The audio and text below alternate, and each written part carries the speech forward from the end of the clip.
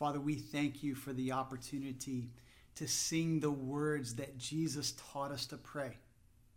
Hallowed be your name. Your kingdom come to earth. Your will be done on earth as it is in heaven. God, that's our prayer. We want to see our lives transformed, our city transformed, our world transformed. And we need your touch, the very touch of heaven, to change us, to make us more like you. And so, God, would you continue to do your good work among us today as we open your words? May your Holy Spirit speak to our hearts and bring the transformation you desire to see in each and every one of us. We pray in the name of Jesus. Amen. Well, as you turn to the book of Malachi chapter 3, we're going to start in verse 13 as we finish our Whole Heart series through the end of chapter 4. I just want to give you a few important announcements as you make your way to Malachi 3. Number one, this is our last Sunday for being exclusively online, as next Sunday we will return for in-person worship at Medford High School at our new summer hours of 9 a.m. And we need you to pre-register for that. So listen, I'm going to give more information to help you prepare at the end of the service, but I just wanted to remind you of the new start time as well as the opportunity to pre-register to help everything go smooth next Sunday. Then this Friday night, Redemption Kids is hosting a virtual game night. I can't wait to join with my family. We would love to see you there. There's more info in the comments section. And then finally, we want to make sure that our members know that on Sunday night, the 23rd, we have our next members meeting at 8:30 p.m. over Zoom. Well, this morning in our sermon, I've titled it Inescapable Influence. Inescapable influence. We live in a world of words. Whether we're talking about the pandemic or matters of social justice or just what is going on in our everyday lives, you and I both know that we are bombarded with messages, and we have an opportunity like no other in history to let our voice be heard. Did you know that every 60 seconds there are 317,000 status updates on Facebook? Every 60 seconds. I mean, that is a lot of words. And 54,000 of those actually link to stories or articles or fake news that contain even more words. As we think about how much we're bombarded and how much we're even speaking words, listen, you might be encouraged that the sermon is not about our addiction to technology today, okay? That's not where we're going. What I want to help us see is that in the midst of this world of words, our words tell a story about what is going on in our souls. That's what we're going to see here in the book of Malachi, chapter 3, verses 13 through chapter 4, 6. Paul Tripp, a Christian counselor, helps us understand the relationship between our words and our hearts when he says this. He gives the principle of inescapable influence. He says, whatever rules the heart will exercise inescapable influence over the person's life and behavior. As we wrap up our series in Malachi today, I want you to see that our speech follows the inescapable influence of our hearts. Listen as I read these verses for us, as we see this principle of the power of our words and what our words are communicating about our hearts. This is what Malachi records for us, God's words. Your words have been hard against me, says the Lord. But you say, how have we spoken against you? You have said, it is vain to serve God. What is the profit of keeping his charge or of walking as in mourning before the Lord of hosts? And now we call the arrogant blessed. Evildoers not only prosper, but they put God to the test and they escape. Then those who feared the Lord spoke with one another. The Lord paid attention and heard them. And a book of remembrance was written before him of those who feared the Lord and esteemed his name. They shall be mine, says the Lord of hosts, in the day when I make up my treasured possession, and I will spare them as a man spares his son who serves him. Then once more you shall see the distinction between the righteous and the wicked, between the one who serves God and the one who does not serve him. For behold, the day is coming, burning like an oven, when all the arrogant and all evildoers will be stubble. The day that is coming shall set them ablaze, says the Lord of hosts, so that it will leave them neither root nor branch. But for you who fear my name, the Son of Righteousness shall rise with healing in its wings. You shall go out leaping like calves from the stall. And you shall tread down the wicked, for they will be ashes under the soles of your feet on the day when I act, says the Lord of hosts. Remember the law of my servant Moses, the statutes and rules that I commanded him at Horeb for all Israel. Behold, I will send you Elijah the prophet before the great and awesome day of the Lord comes. And he will turn the hearts of fathers to their children, and the hearts of children to their fathers, lest I come and strike the land with a decree of utter destruction. This morning, as we wrap up our series, I want to frame Malachi's words around two questions for our careful consideration.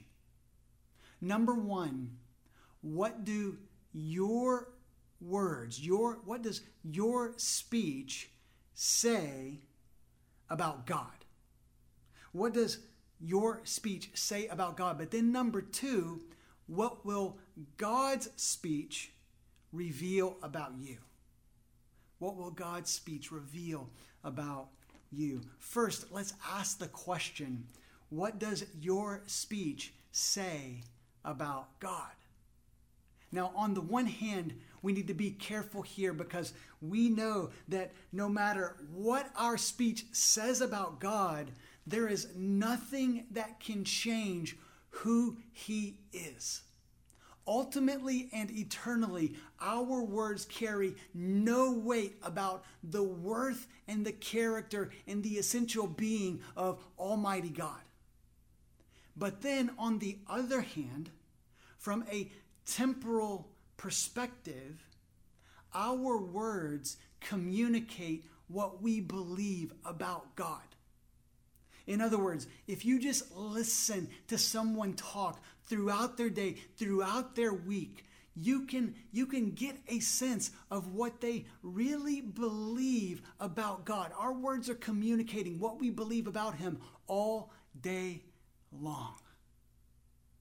And as we've seen in the book of Malachi, this book is a series of disputes that God has with his people Israel. It is, in fact, in this world of words, it is a war of words between God and Israel as they contend with one another. And that's what we see in verse 13. Again, here is the sixth and final dispute where God says, your words have been hard against me. He's saying that their words were strong against me. They were harsh against God. They did not speak well of their Creator. And as we've seen throughout the book, in verse 13, they rebut back. They say, well, how have we spoken against you? I mean, they're kind of implying an innocence about their speech. And God very quickly gives them a series of poignant examples of how their speech has been hard or strong against him. He begins in verse 14 and he says, "You have said it is vain to serve God." I mean, these are very, very strong words. The people were saying, hey, it's pointless to serve God. It's purposeless. There's no point. It's an empty pursuit, a waste of your time to serve God. And they explain why with their next statement, as God points out. They said, "What is the profit of our keeping his charge or walking as mourning before the Lord of hosts?" In other words, we can like kind of appear to be keeping God's commands. Like we can even mourn over our sin or appear to mourn over our sin, but it doesn't bring any benefit or blessing to us. There's no point in it. And then finally, they take it another step forward, kind of in the opposite end of the spectrum. They say, not only is it meaningless to try to live a righteous life before God, but even the arrogant, they're blessed. We see that they're prospering. We're calling the arrogant blessed, evildoers. They're prospering in the sight of God. In other words, those that rise up in pride against God, they have an inflated view of their significance in life. It seems that God is blessing them. That was their assessment of what was happening in their world. And these words could not be further from the truth. There is so much wrong with these statements. They were judging God by their circumstances.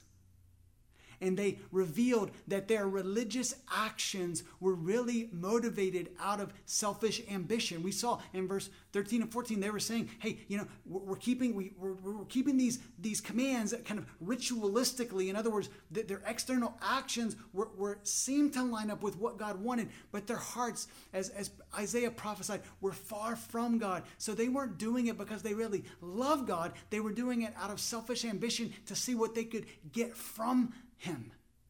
They were seeking to keep God's commands for the benefit of how he might bless them, not because they wanted to bring an offering, a whole heart before him, out of love for him and out of respect and honor of him. And then to go on and to say the arrogant are blessed. This is just contrary again and again and again at every turn to the testimony of the Old Testament, to what the scriptures say. Their words were false. You see, if you've walked with God, if you have a relationship with him through Jesus Christ, you know that it is not vain to serve God, but there is nothing more fulfilling than walking with God and serving him with your life.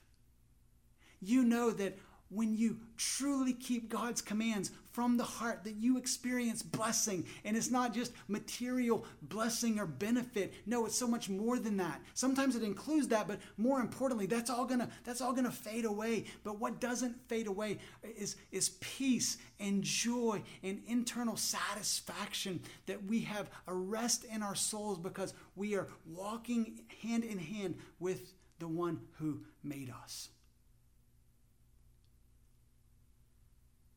God points out the error of their words. But then thankfully we see a shift in verse 16, where Malachi says, "Then those who feared the Lord spoke with one another. The Lord paid attention and heard them." This shift starts to tell us about the life of those who didn't speak harshly against God, but who actually honored God in their speech. The intention of their heart was to fully surrender their lives over to God and to honor him. And I find it so interesting that Malachi says that those who feared the Lord spoke with one another. We don't know what they said. Malachi doesn't give us the content of their conversations, but we can conclude from the context that these people were talking about how they can honor the Lord with their lives. They were encouraging one another to return. We've seen all and heard all of these encouragements and instructions from God through the book of Malachi. Most recently, in chapter 3, verse 7, God has called them to return to him. So there's no doubt that the content of their conversations were about returning to God, about living for God. They were encouraging one another in this. And I just want to say to you today, Redemption Hill, we need more of this in our lives. We need more of this in our church family. We cannot let the enemy con us into thinking that, just because we're in this COVID season, that community is impossible. Listen, it's not impossible. Is it more difficult? Yes. Are we tired of it? I am. You probably are too, right?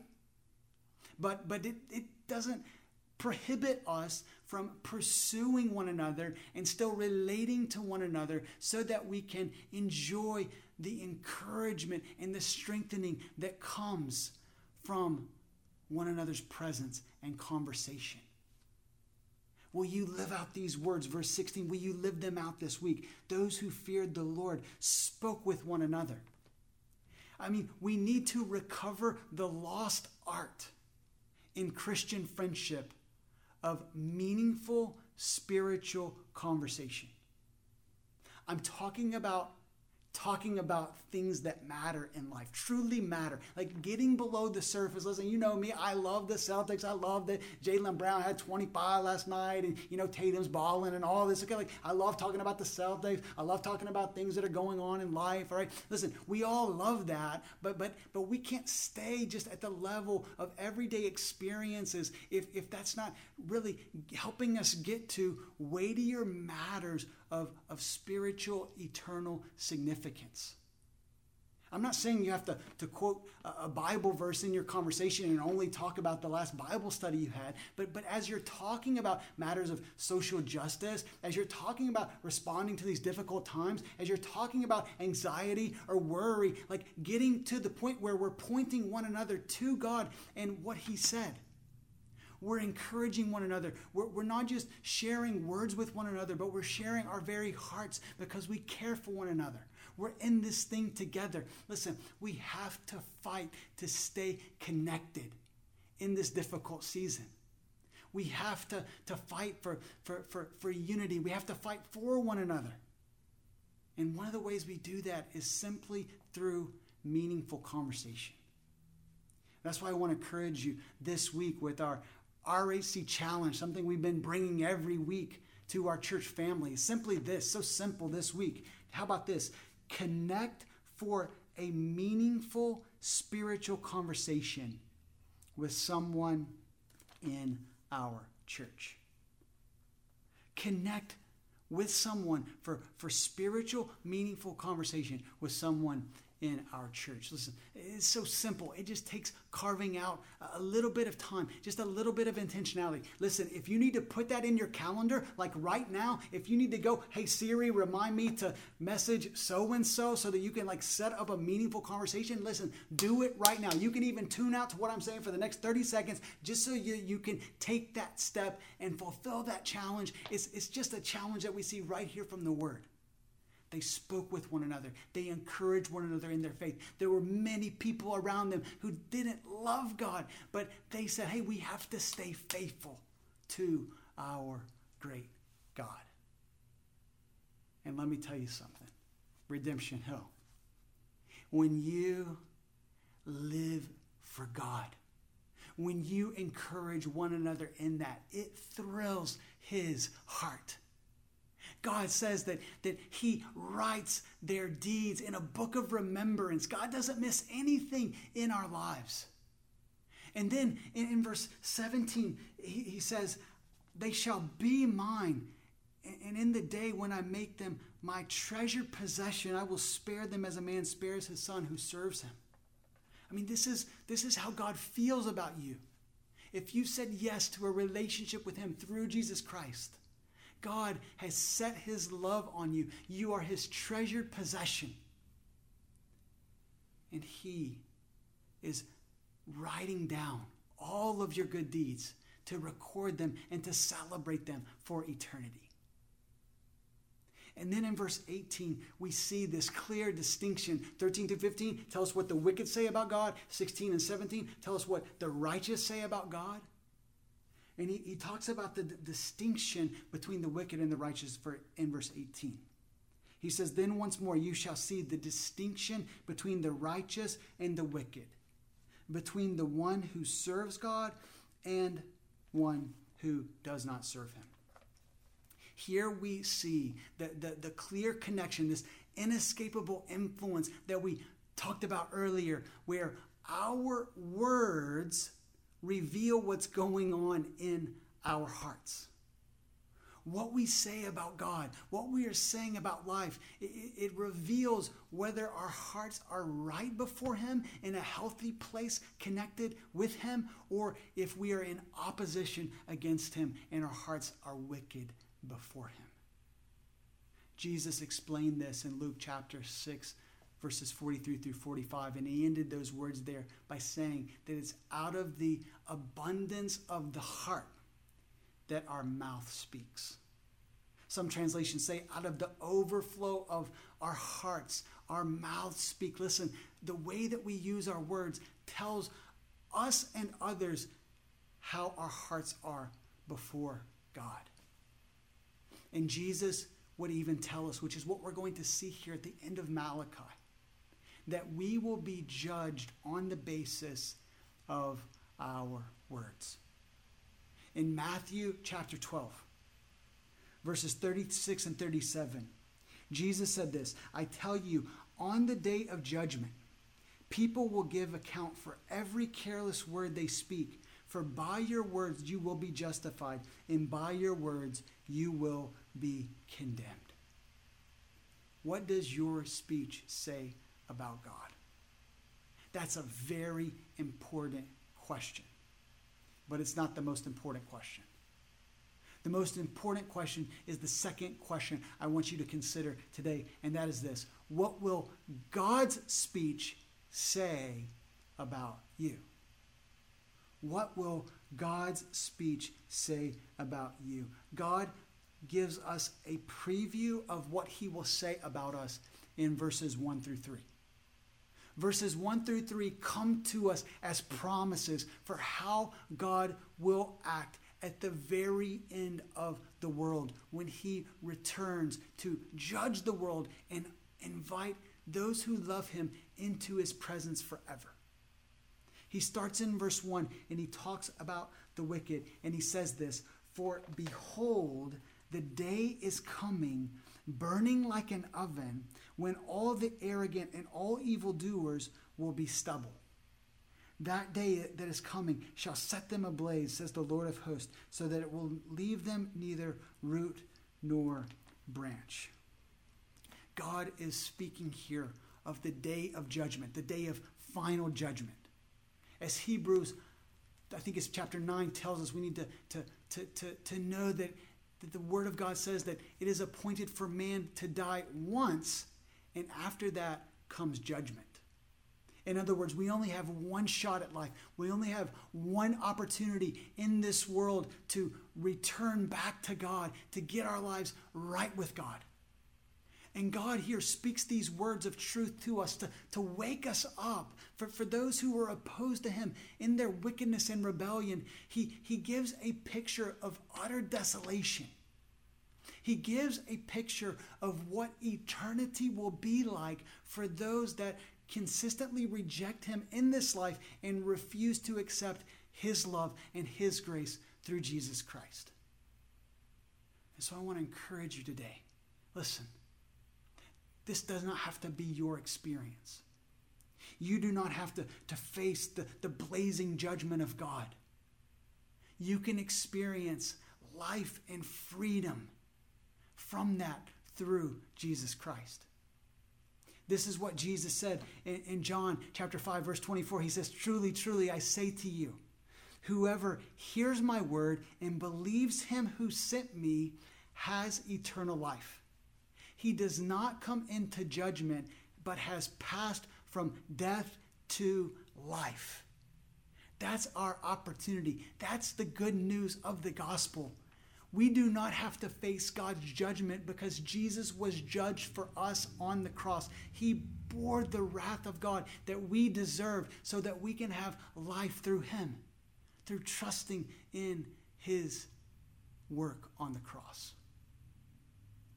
And for those of us who have trusted in Jesus, who will not face the judgment of God. Listen, it's not just about escaping judgment and not suffering the negative consequences of our sin, but it's so much more than that.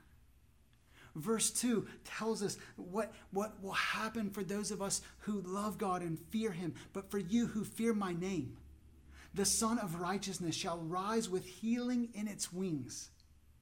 You shall go out leaping like calves from the stall. I love this picture of God promising healing and joy for those who love him. This picture of the Son of Righteousness, it tells us about a new day that is dawning, a new era where God will bring complete and total restoration to the world.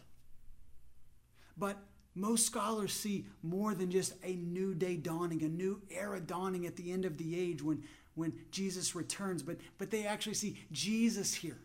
Jesus, the Son of God, S-O-N, is the Son of Righteousness, S-U-N.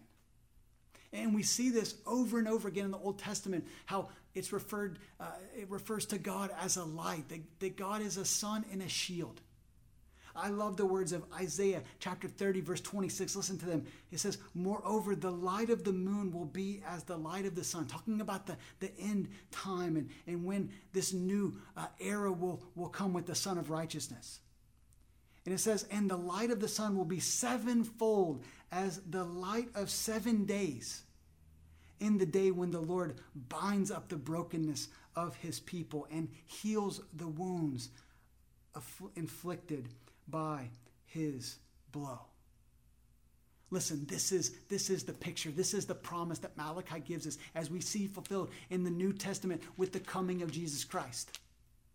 We can combine the two. Jesus will return and he will usher in a new era of complete and total healing. Yes, physically, with no more viruses and no more explosions that are killing people, okay? But not only physical healing and restoration, but emotional healing, spiritual healing. There will be no more sin or sorrow in God's new heavens and new earth. This is the amazing promise that we have in Jesus Christ. I hope you know it today. I hope you've received it today. If you are not confident that this is your future, then please let us know. We want to help you begin a relationship with God through Jesus Christ. Listen, raise your hand if you're on our online church platform, or if you're watching from Facebook or YouTube. Listen, fill out the link that's shared in the comments of how you can begin a relationship with Jesus Christ. Jesus comes to bring fullness of life and fullness of joy. That's what this picture of calves leaping out of the stall points us to, that in God's presence there is fullness of life and fullness of joy, as well as fullness of victory over the enemies that have opposed us in this life. It's amazing, amazing news for us. I want to conclude our time today in God's Word. I want to conclude this journey through the book of Malachi the way that Malachi concludes his book. Listen to verses 4 through 6 again.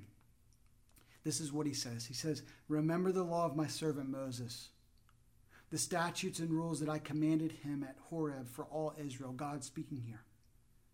And then God says in verse 5, behold, I will send you Elijah the prophet before the great and awesome day of the Lord comes. And he will turn the hearts of fathers to their children and the hearts of children to their fathers, lest I come and strike the land with a decree of utter destruction. What Malachi is doing here is he's encouraging them to live in the present in light of God's words in the past, given to Moses, commanded for their benefit, so that they would walk in his ways. But it's not just by looking back to the words of God in the past, but it's looking forward to the promise of God that God would send a prophet, one like Elijah, who we know to be John the Baptist, the forerunner of the Messiah, Jesus Christ. And he's saying that even though your circumstances, even though your life right now is not the greatest, you can look to the horizon full of hope, because I have the last word. And for everyone who brings their whole hearts before me, they will experience my blessing, my eternal reward, the perfection of a relationship with God, our King. Let me pray a blessing over you as we continue to ask God to give us the strength to give our whole hearts to him every day. Let's pray together. God, we thank you for your truth, and we ask that you would stir our souls to consider how our speech communicates what we believe about you, but our speech holds the power to encourage those around us. God, we want to, on that day, for you to say, hey, this one and this one and this one, they belong to me. Welcome into the joy of the life that I've prepared for you.